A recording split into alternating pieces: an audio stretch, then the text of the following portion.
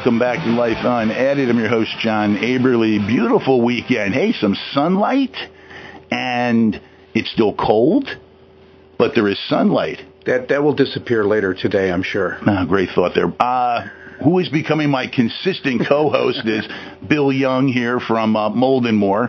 And the reason that Bill is back today is we're going to get a little technical. We're going to finish up the last, we'll say, segment, 10-15 minutes of the show we did a couple weeks ago on the decontaminant Easy Decon. Unfortunately, I had to cut the owner of the company IntelliGuard and the product, Dennis Smagus, off. But we're going to bring him back right now, and we're going to allow him to finish up a few of the statements he needed to make. Dennis, welcome back to the program. Thank you for having me, John and Bill. Pleasure. No problem at all. Dennis, before I had to so rudely cut you off a couple weeks ago, and again, I apologize for that, we were talking about things that were up and coming for IntelliGuard and for the decontaminant Easy Decon DF200, and you have a company that you've signed with, a very large company, that is ready to launch the product. Can you give us a little bit of information without breaking any protocol? Sure. The company name is VWR. They're actually located there in Philadelphia. It's a global network of a group of folks, and what they do is they reach out into over 178 countries worldwide. They serve a host of different market niches and applications with the products and technology that they offer, and they're bringing on the Easy Decon DF200 formula. And as we were told, this is a one-of-a-kind formula for them and their arsenal of offerings to their different clients throughout the country and other parts of the world. We're all very, very excited about this launch. We will get going within about the next 4 or 5 weeks time frame. This gives us an opportunity, us IntelliGuard, the company, an opportunity, and more importantly, the Easy Decon DF200 formula, a chance to be utilized in a host of different market niches it currently doesn't serve, with a technology, again, that's inherently biodegradable, non-detectable in soils within 24 hours. So it's definitely a next-generation technology that VWR will be pushing out into their market space. So in essence, this is going to give IntelliGuard the opportunity to have pipelines, to have a distributor who already is set in the world with all of their distribution centers set up to help you be able to sell the Easy Decon DF200. So that is their job. They will be the distributor of this product. You'll be working closely with them, I would assume? Yes, we will. We'll be, I'm assuming, pretty much on a daily basis, supporting efforts with their sales teams around the country and the world to, further educate them and spin them up, so to speak, on the capabilities of the formulation. And how long is this process? I'm curious about this. I know through working in business, these things don't come together overnight, even though it looks like they're going to and they're promised to. Has this been a long process for you, for IntelliGuard, for the people that work with you?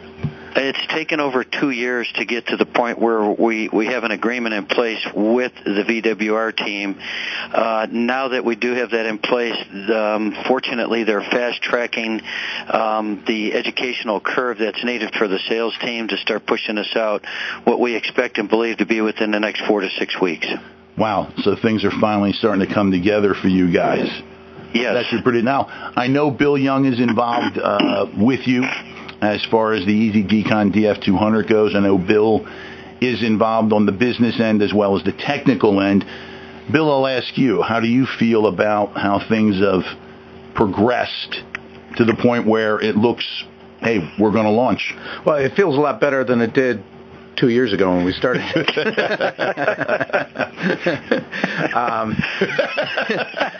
You didn't have a beard then, if I remember. Exactly, yes, and it wasn't as gray as I am now.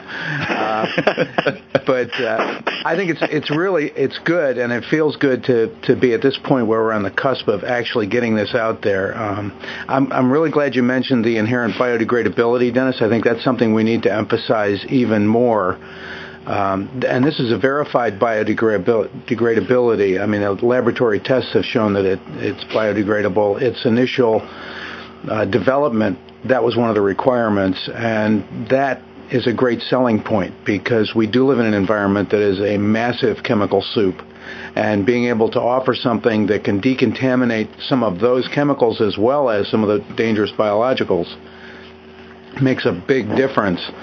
Just the knowledge that it's biodegradable when we're done. We're not leaving something behind that's going to be toxic. No, it seems to have a little bit of everything that everyone might be looking for. I read over a few lists of its capabilities and was quite stunned. I mean, let's take the military component out of it for a moment. It speaks for itself there on the military side, and what it can do as far as protection from breaking down biological and chemical weapons.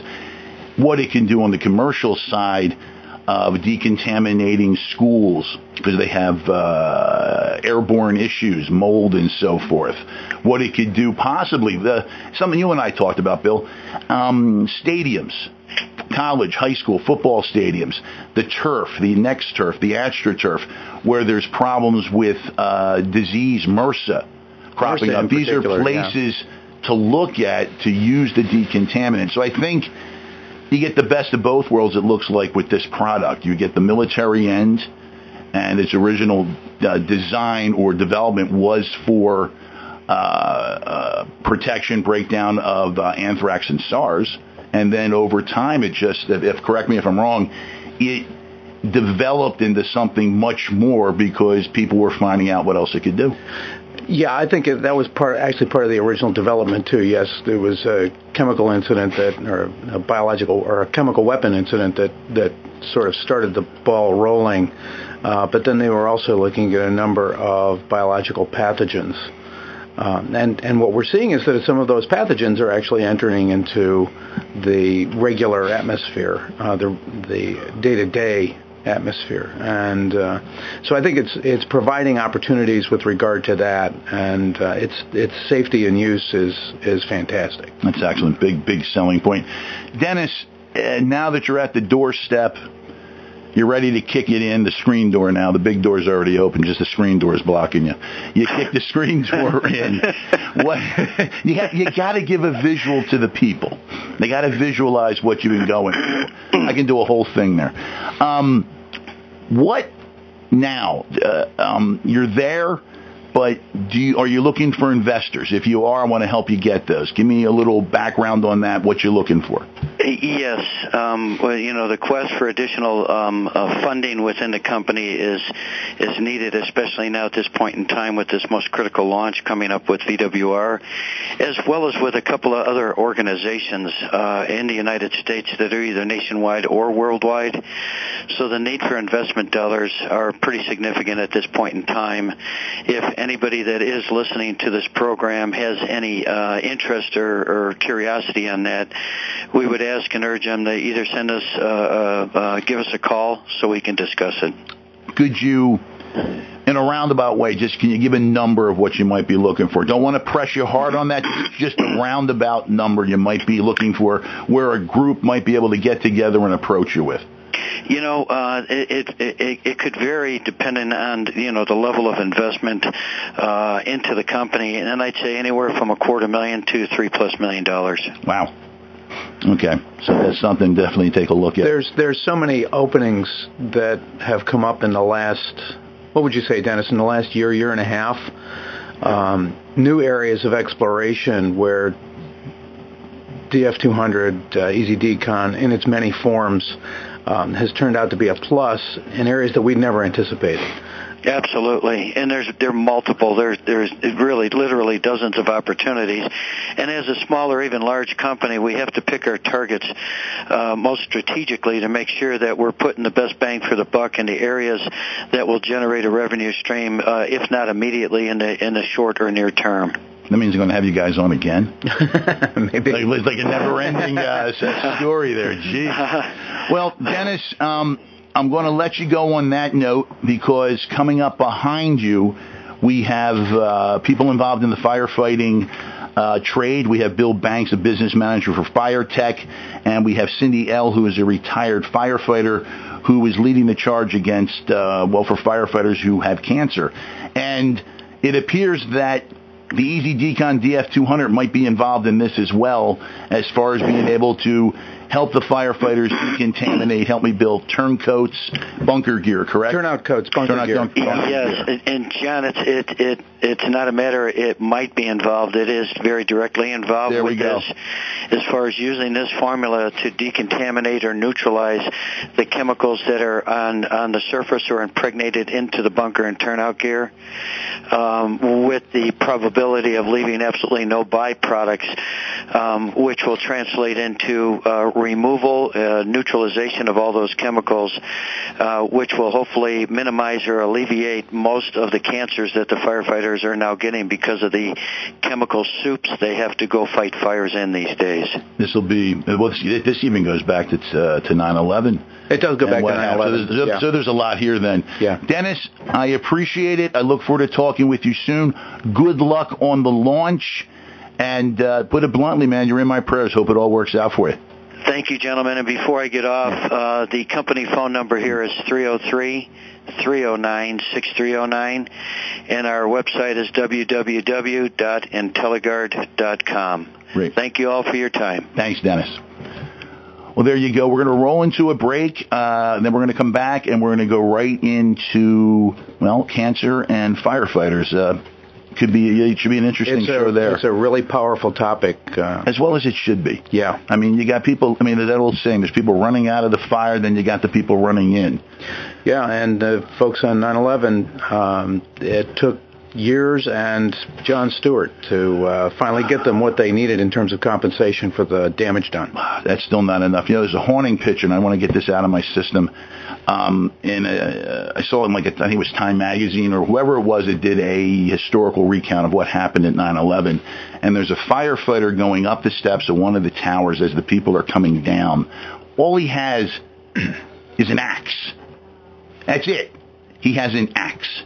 And he's going up as they are coming down past him. And it was said that he was never seen again. Yeah. That's just amazing. And God bless these people for doing their work. You're listening to Life Unedited. I'm your host, John Aberly. We'll be back in a few moments.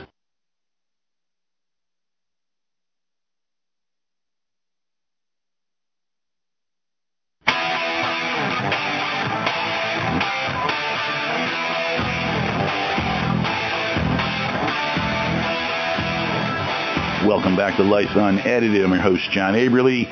Today, my continuing co-host, Bill Young, who is the president and owner of Mold and More Remediation here in Exton, Pennsylvania. And the reason I have Bill back on, we're going to get technical again about this product we've been discussing now for a second show, Easy Decon DF200.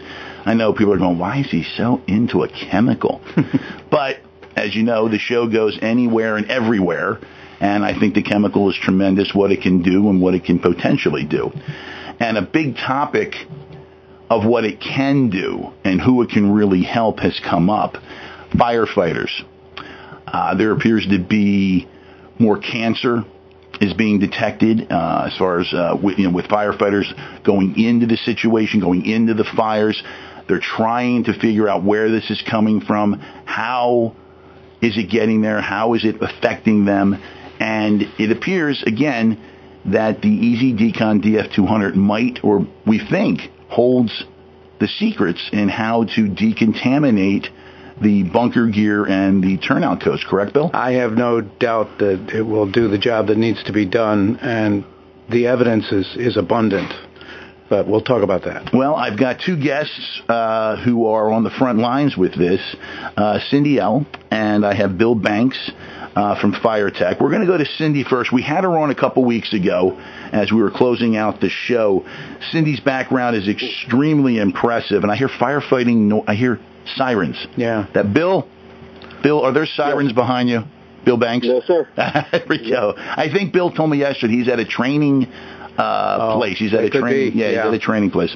And Cindy's background, coming in, she was a firefighter. She worked as a paramedic in critical care situations, and unfortunately, she herself contracted cancer in 2005. Cindy, I want to bring you on. Talk about your involvement. Talk about with the Firefighter Cancer Foundation and just the different things that are happening right now. Good morning, and thanks for having me back. I'm also at the Florida Fire Academy in beautiful Ocala, Florida today. Great. Good time of year for that. It's nice here. Yes, it is. We're fortunate in that I came into the fire service about 33 years ago, and we have changed and transformed a lot in a lot of ways, but not enough in some key ways with regards to some of our health and safety practices of what we do and what we have basically access to right now for technology. It's been an accelerated time of change over, say, the last 10 years in the fire service because we realized that we have an extraordinary amount of cancer for our occupation as compared to other occupations that are out. And with trying to attribute now the whys and wherefores, in other words, the science and the medicine behind these and how they relate directly to operational practice. Cindy. I think we lost Cindy. Cindy, if you can hear me, try to call us back. The number is 610-701-9243. Fred, my producer, will pick up immediately. Bill, you're still there. Bill Banks? Yes, I am. Okay, sorry, Bill. I get to go to you by default here. But it was ladies first. Had to go that way. Bill, you've got a pretty interesting background yourself. You're the business manager for Fire Tech. Oh, wait, is Cindy back? Bill, you're back in the dugout. Hold on. Okay, no problem. Ladies first. Got to go that way. Cindy, you're back with us. Please continue. Sorry about that. That's okay. And we have to get creative. Sometimes we're doing this, from the field as well. Yep. But what I'm saying is that the fire service has changed not only dramatically over the last 30 years in many ways, but also not enough in some key ways affecting our health and safety. And the biggest things recently in the last 10 years, we've realized we have an extraordinary amount of cancer for our occupation versus others that folks do. And we're having to look at the whys and wherefores of how we operate, our actual gear, how we affect, the chemicals that we're exposed to and how they affect us. And so we've had to look at the science and the medicine like never before and try to apply basically traditional etiologies and research conditions and situations to those that are anything but traditional. Interesting. So you're seeing studies. Have there been official studies that are showing these trends? And the reason I ask, I am aware of one. I can't remember exactly what it was called, but I do know the parameters it was in. It was the Philadelphia firefighters. It was Chicago and San Francisco. Bill, yes. You might know this, Bill Young. Correct me if I'm wrong. The study ran from 1950 up to, I'm going to say at least 2010, where Correct. they looked deep into the firefighters from these three major cities to find out how much cancer was there, why did they get it, and what type. And I'll go back to Cindy, I guess, on that one. Cindy, how accurate or how do you feel about that report? So prior to that, in 2006, Grace LeMasters from the University of Cincinnati and her team put together basically an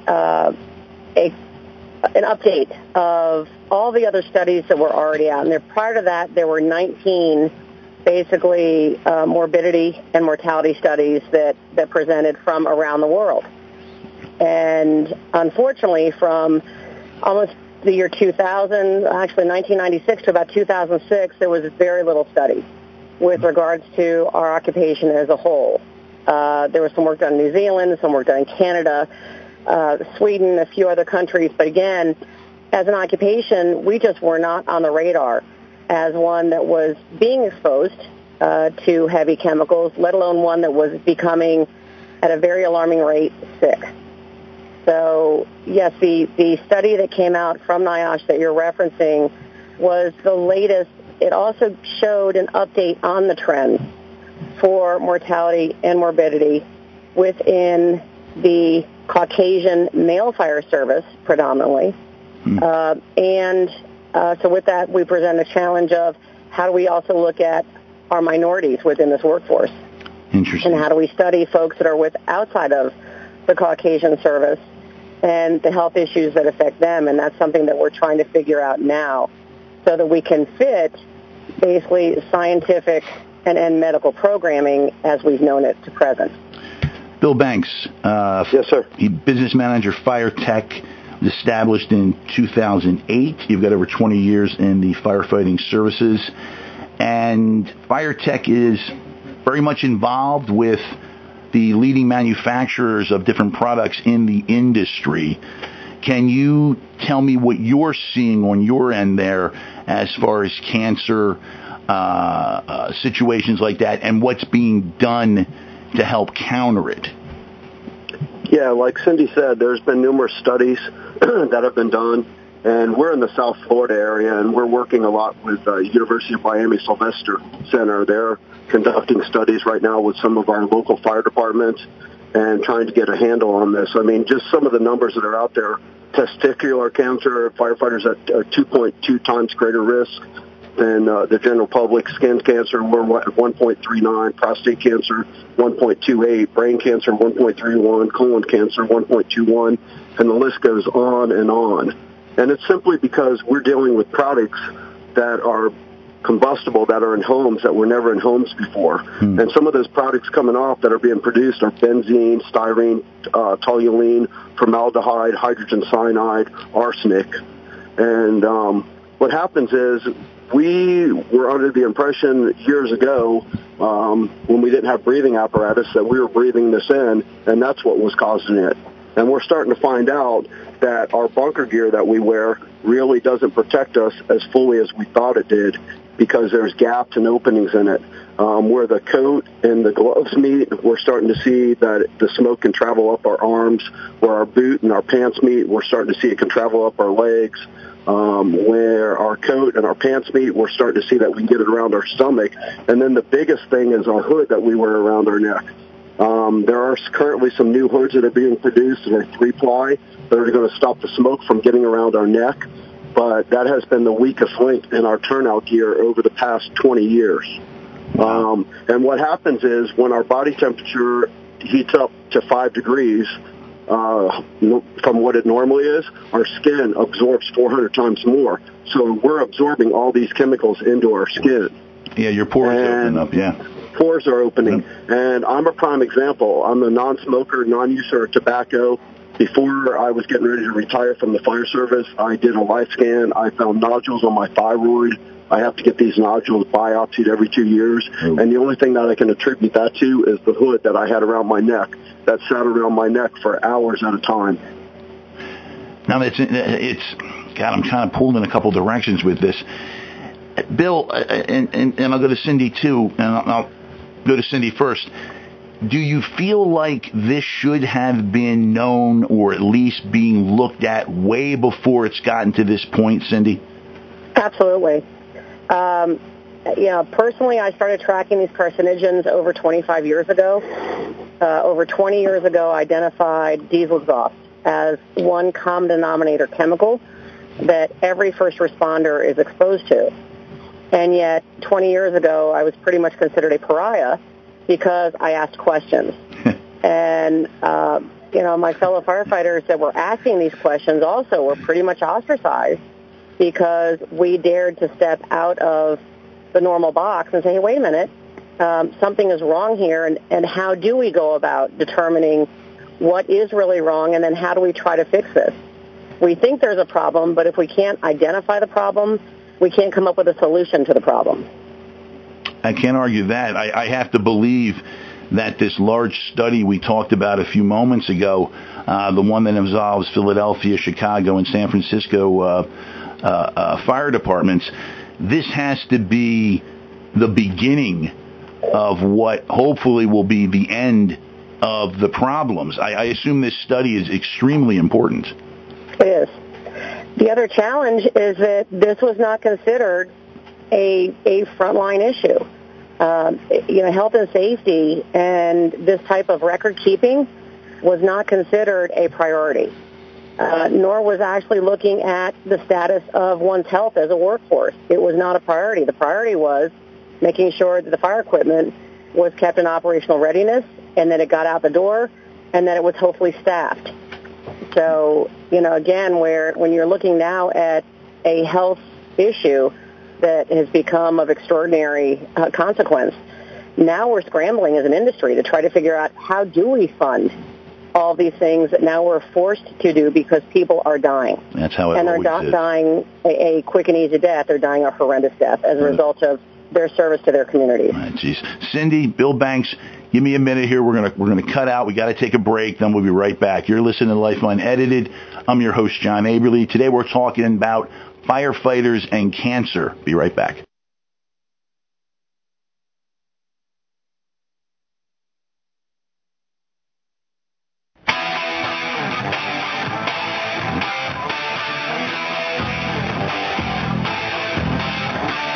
Welcome back to Life Unedited. I'm your host, John Aberle. Today my guests are Bill Banks. He is the business manager for FireTech. Bill, real quick, can you give us your contact information, your website? Yeah, our website is www.firetech.com. Excellent. Second guest today is Cindy L. She's the president and founder of, and God I Lost, to the Firefighter Cancer Foundation. Cindy, real quick, your information, website. Yes, it is www.ss, as in firefighter, cancer.org. We have a toll-free number, 866-411-3323. Excellent. And people can call that number, Cindy, and get some direction if they're having what they think are cancer-related issues to being a firefighter. Absolutely. That number hits no less than 3 telephones. They can leave a text or voice message, and we'll respond to them promptly. Excellent. No, Bill Young, give us... Go ahead, Bill. Give us your information. Yeah, Moldemore Decon. It's www.mold, N as in Nancy, MOREDECON.com, and the number locally is 610-590-0380. I'll just bill you in a couple of weeks, right? Okay. Bill Banks. Now, your background, again, we talked about that with FireTech, and you were mentioning just before the break that the suits that firefighters wear, the bunker gear, the turnout coats, the neck scarves, studies are showing that there's gaps in those. Lack of protection, areas, like you said, around the stomach area, around the neck and throat area, the arms. So there are gaps here that are allowing these chemicals to seep in. Then the body, you guys are moving constantly, men and women fighting the fires. You're sweating. Your pores open up, which allow these chemicals to come in even harder and faster. Now, my question first goes to Bill Banks here with this. Bill, I was always under the impression as a layperson that when firefighters came back from making a run, that they were somehow being decontaminated. Or at the very least, there was a guy there with a hose blasting them with water to get all the soot or whatever off of them. That is not the case, is it? No, that is not the case, and that's where we're trying to move forward to get gross decon out in the field for these firefighters so that we can get this soot removed off of them as soon as possible, and that's our focus at FireTech. We have a fireground decon kit that we produce, and we're in the process of creating the first all-natural fireground decon towel for these guys so that when they're on scene, they can go into a pop-up pod that sits next to their truck and actually use this decon towel to clean themselves, all natural products in it, and then put on a second change of clothes prior to going back to the station. And then once they get back to the station, they can then shower and get clean. Now, a part of me sees this as being very macho. Even the women. I mean, they got to prove themselves. You know, like it or not, it's still a man's world inside the firefighting community. I don't believe it should be completely that way. I'm just saying I think how the mentality is. So there is this very strong, very macho mentality. We're going to take on the world.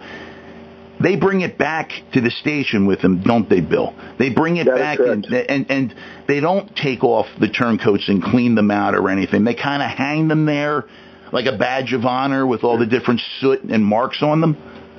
Yep, that is correct. I have to say that I was at fault for that. I wore my helmet as a badge of honor.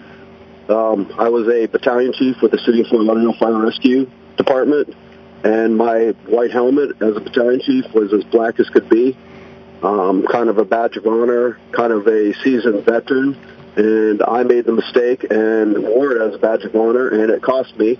I've been cut on my forehead where my sweatband sat on my forehead on my helmet. I've been cut on 2 times for skin cancer. I have put out videos on our website, on our Fireground Decon Store page, Facebook page, trying to relay this to younger guys in the fire service that is not a badge of honor. It's a badge of stupidity up on top of your head if you're wearing your helmet dirty, and you need to clean your helmet. Cindy, your background, same thing. You're a strong woman. You're strong mentally, physically. You were playing with the boys. You know, this is you. You want to be a part of this. Did you look at this also as a badge of honor and how you handled certain things? Absolutely. And I was fortunate that when I came on, you know, we still basically got to ride the tailboard.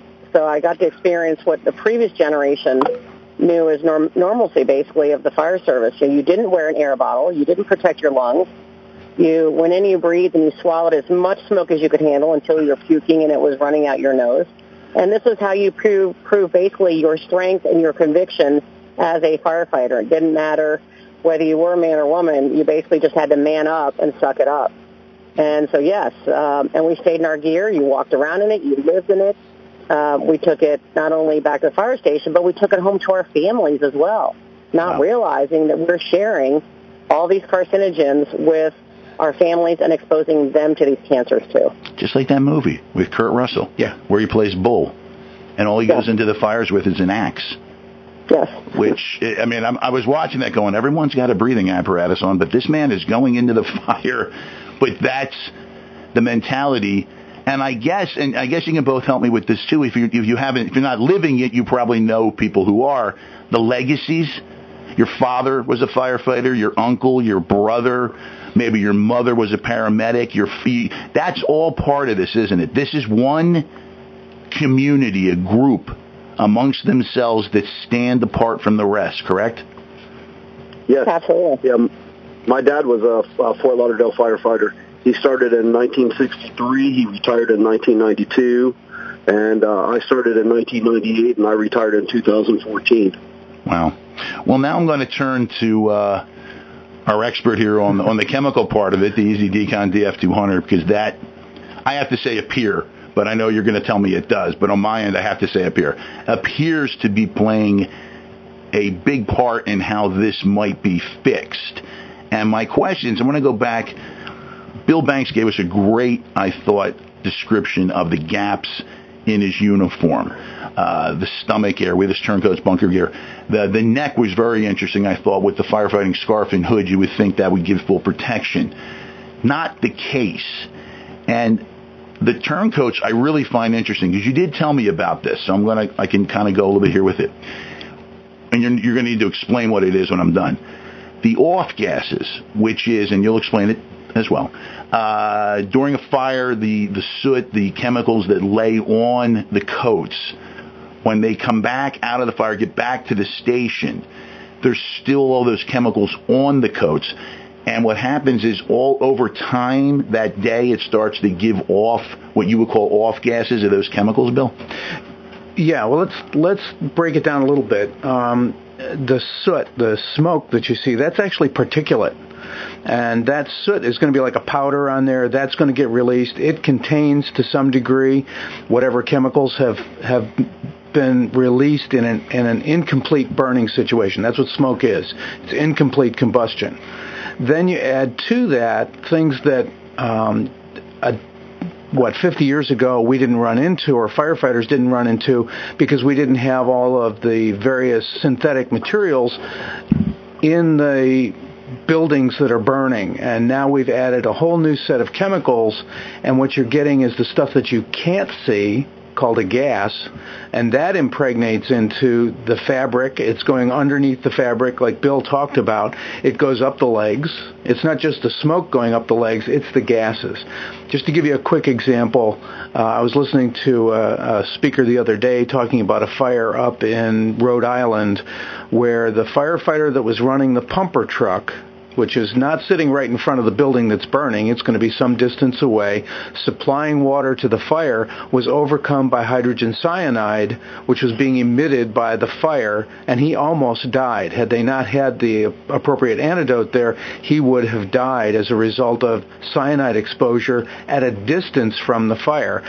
These firefighters that are fighting the fire are in the midst of that fire. All of those gases are impregnating their turnout gear, their clothing, their underwear, that hood. All of those things are getting some of that because the gas passes right through, and you end up with that level of exposure in a body that's now up, like Bill said, 5 degrees higher than normal temperatures. The pores have opened up. All of that gets absorbed. And then to boot, when they leave the fire, their turnout gear is going to continue to off-gas for an extended period. 24, 48, 72 hours later, it's still off-gassing at peak rates. No, that's what I need you to explain. Now, when we say, you're saying off-gassing, I'm getting a visual of it in a weird way. They come back from the fire. Let's say they just decide to hang up their coats. They take everything down. They hang it up. Are you saying that if I went back 6, 7, 8 hours later, had a device where I could measure this, I would be able to measure product?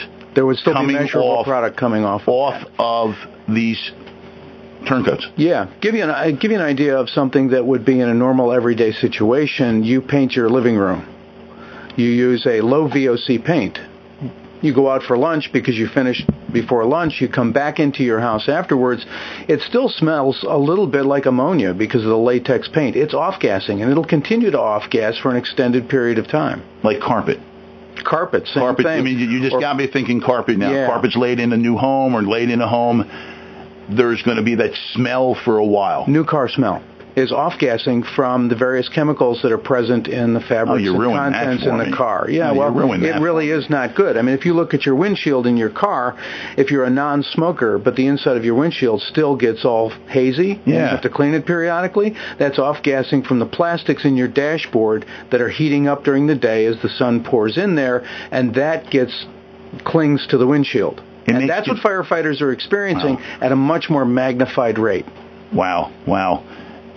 Man, again, stuff you don't think of. And I just got the high sign here from Fred, my producer. So we're going to take another break. Then we're going to come back for the final segment. And you just opened up a lot of more questions that I got. You're listening to Life Unedited. I'm your host, John Aberly. Today, we are talking about firefighters and cancer. We'll be right back.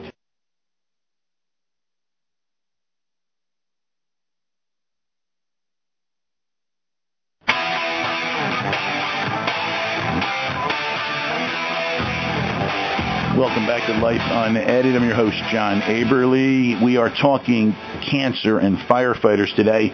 My guest, and I'll start with Cindy L., who is the founder of the Firefighter Cancer Foundation. Cindy, please give us your contact information. Our website is www.sf, as in firefighter, cancer.org. Bill Banks, give us your FireTech information, your company. Yes, it is www.firetech.com. Bill? And it's Moldmore Decon, MOLD, N as in Nancy, MOREDECON.com. And the phone number locally is 610-590-0380. Before we took the break, we were talking about how firefighters are personality-wise, what they do. It's a macho, strong woman type place. And then, Bill, we turn to you on the technical end here. Now, what do we do here? Now, you're telling me the Easy Decon DF200 is the answer. How do you incorporate this now into the firefighting community culture? And just them right there, that might be a problem. I don't know. But then we're talking the business end of it. And people, it doesn't matter what you're doing. Everything is business. Go ahead, Bill. Yeah, I don't think that Easy Decon is the answer. I think it's a answer. Okay. In a complex environment where there's a number of things, and Bill made reference to it. The new hood that they're coming out with is going to help to protect the firefighter from absorption of those byproducts from that combustion. I think those are good things. I think what Cindy's doing with the Firefighter Cancer Association in bringing up, or foundation, in bringing up awareness of this is another integral piece in this, because if we aren't aware of it, then we can't change it. We can't make changes in things we don't know about. Easy Decon in and of itself, because of its track record and its ability to break down chemical bonds, I see, and Bill Banks and I have talked about this, we see this as a way to break those chemical bonds, reduce that off-gassing right from the fire scene. And a corollary to this is municipal divers, commercial divers, Navy SEALs. When they go driving, they don't wear wetsuits like in Sea Hunt back in the days, right? They wear dry suits. Those dry suits have every seam sealed with tape so that they're not getting any of the potential chemical or biological threats that are contained in the water up against their skin. When they come out of the water, before they remove their gear, while they've still got their breathing apparatus on, all of that, they actually get deconned with Easy Decon to kill off any biological or chemical threat that's on the exterior. They don't remove those items until that is done, and that's what we're looking at for firefighters. When they leave that fire scene, as they're walking away, we find a way to apply Easy Decon to begin the decontamination process at the scene, then take their turnout gear, bag that so that it can then go to fire tech or back to the station, wherever it is that they do their normal laundering for the equipment, and use Easy Decon or its corollary, which is called Turnout Clear, to accomplish that task for a final cleaning. And what we have to look at is the number of times that you can actually do that laundry process with the turnout gear. It's limited just because of the nature of the gear. And even the manufacturers say you've got a limited number of washings, all that sort of thing. So the regular cleaning that occurs as they're coming out of the fire may reduce the number of times that they have to go to the more advanced cleaning where they're actually laundering it. We can make it safer, and it's going to be a help. Is it going to be a fix? No, we've got to take a look at a lot of other factors because it's a complex environment, and we're a complex environment. One of the dilemmas with this is that science doesn't deal well with complex issues. It deals real well in experimental settings with a particular variable, and all other variables are eliminated. So it makes it easy to say, well, this particular thing didn't cause that because we don't see the direct link. It may not be a single thing that's causing this. It may be the multiplicity of chemicals they're exposed to that may be leading to these cancer diagnoses, the change in their system that's creating the cancer. Interesting. Bill Banks. Yes. Cost effective, or is this going to be a hard sell? I think it will be cost-effective down the road, but it's going to be a hard sell at the beginning because, unfortunately, firefighters are based on tradition, and we do not like new things in the fire service, and it's very hard to break that tradition. Cindy, you're on the front lines with this. You and your foundation, the Firefighting Cancer Foundation. How do you see yourself moving forward to affect these changes that need to be made? So we were the first last year to introduce the zoning of a fire ground, and to do it in a way that basically chiefs and leaders in the service can take a simple matrix and looking at the fire as the hot zone, as your contaminated area, and then progressively working out. Every fire is now a hazardous materials incident, and we're having to change our thinking that every time you go on any kind of a fire now, those combustibles, those chemicals are things that are not normal to our human body and that we should not be breathing and swallowing and wearing on our skin. So with that in mind, we need to now change how we're operating on a fire scene, on an emergency scene, on every single call. And if you think of Pigpen from Peanuts and that cloud of visible dust, yeah, there's your visible of what we're working against. Yeah. Only we can't always see that cloud, but it's still there. So we're having to teach folks now there's a very prescribed method that we need to start following for taking your gear off, for decontaminating ourselves. And like both Bill and Bill this morning have said with the great points that they've made, these are going to be changes that unfortunately we have to do now, not yesterday. And we need to press into a culture that is full of tradition, is full of standards and operating guidelines and procedures that we have to try to move forward very quickly. Now, this is all great, and I love it. Believe me, I think we should take care of the people that take care of us. And by the way, Bill Banks, Cindy, I want to thank you both for your service. It is not easy work, and I respect both of you for what you do, and thank you. Here's the problem, or one of the problems I see. Aren't most of the fire departments in this country volunteer? Am I correct on that? I'll go to Cindy with that one. Cindy, most are volunteer firefighters, correct? Approximately 80% of the U.S. Fire Service is still of volunteer nature. Mm-hmm. There are opportunities for both federal and state funding. Okay. But unless you're working within the confines of a state or city municipality that is, funded by government, yes, it's volunteer fire service and folks donating their time to their community still, unless you're inside a city or municipality that has a structured service. Now, I'll be honest with this when I say this because it's important, at least in my mind. When I was younger, in high school in particular, we had kids who were part of the volunteer fire department. And sometimes they would get a call, and they would get up and they would leave. And I thought, man, this is BS, right in the middle of a test, and this kid's gone. Okay. Then sometimes I would laugh to myself as I saw them driving with the blue light on. That changed very quickly as I got older, and the respect for what they do came out immensely. And I worry about these volunteers because they're not going to have the financial backing or the unions behind them that they need. Philadelphia is the closest city to us, only about 20 miles or so.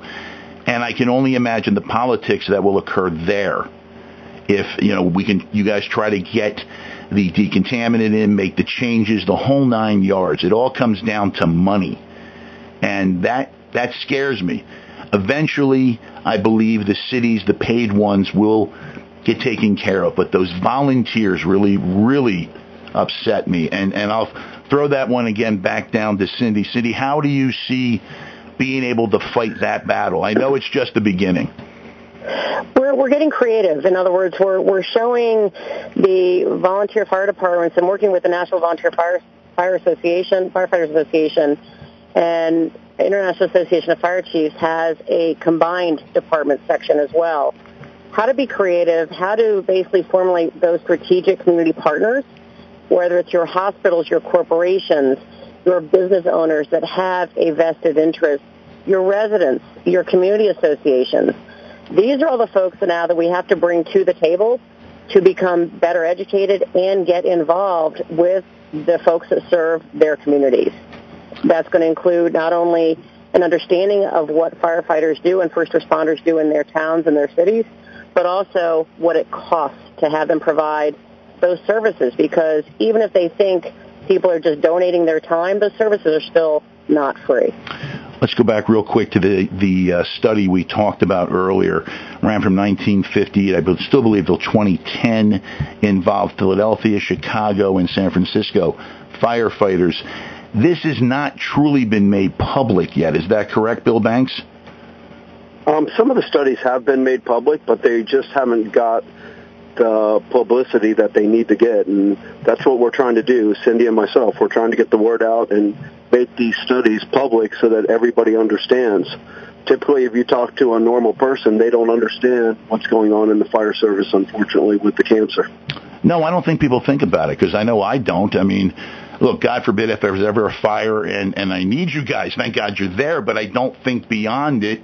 I mean, I think of firefighters when I watch reruns of Emergency. I'm serious. I mean, that's what I think of. It was a cool show. I was a kid. They go in, they put the fire out, they save a few lives. Every episode there was one major blow up, but everybody got back clean. No one looked bad. I mean, that's how it's portrayed, and that's how I view it. But it's not. It's a real occupation with real dangers to it, and I think people just don't get it. I think you're absolutely right. I think the American people take it for granted that when they pick up the phone and dial 911, their volunteer firefighter is going to show up at their front door and put out the fire. Or that if they need an ambulance in an emergency, they're going to be able to dial 911, and that guy's going to show up and he's going to get there quickly. I know when I was in law enforcement, one of the things we used to keep track of was how rapidly we would get to a scene, and we were there within 3 minutes. Anytime anybody called, it was the longest was 3 minutes. Everybody takes that for granted, and when you see the police officer driving down the street, you want to avoid him. Why? Because you don't want to get a ticket. True. If you see the firefighter, you think they just sit around in the firehouse all day drinking coffee and waiting for somebody to start a fire someplace. But not the case, though. But they don't know. You don't realize what's involved because most people aren't part of it. They don't think about it.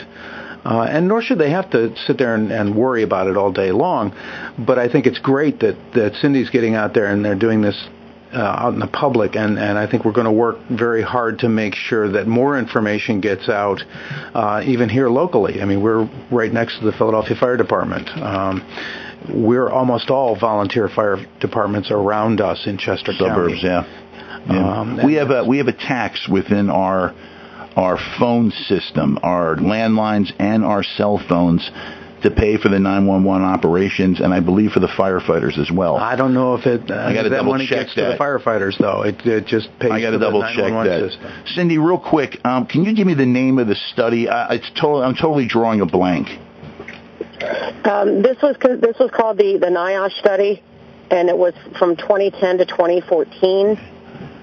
So NIOSH, you can type that in, and it'll pop right up through Google search. The previous study was LeMasters, LEMASTERS, of 2006, and that was a compilation of the previous 19 mortality and morbidity studies that were available worldwide. Interesting. Bill Banks, you got a couple minutes left. I'm going to hit you with this first. Ongoing studies right now. You mentioned something about University of Miami. Are you involved, or you know what's going on with studies involving the Easy Decon DF200, or any other study involving any other possible help for the situation? Yeah, UM is paired up with a couple departments down in my area in South Florida. They're working with Palm Beach County and also with Miami-Dade. They're out riding, seeing what we do as far as the way we clean ourselves. They have a chemist on board taking readings, and we're in the process of trying to work with the Easy Decon and UM, trying to get them put together where we can do some testing with them. FireTech, we are an NFPA 1851 independent service provider, and we're the only service provider in the state of Florida that are verified by UL. So we are in the process of speaking with Miami, trying to get them to our facility. One of the things that we want to test is we want to test how dirty the bunker gear actually is with readings before it gets cleaned, and then after we put it through our advanced cleaning to see how clean we actually get it. And that may cause us to change the standards under the National Fire Protection Association standards under 1851. Great.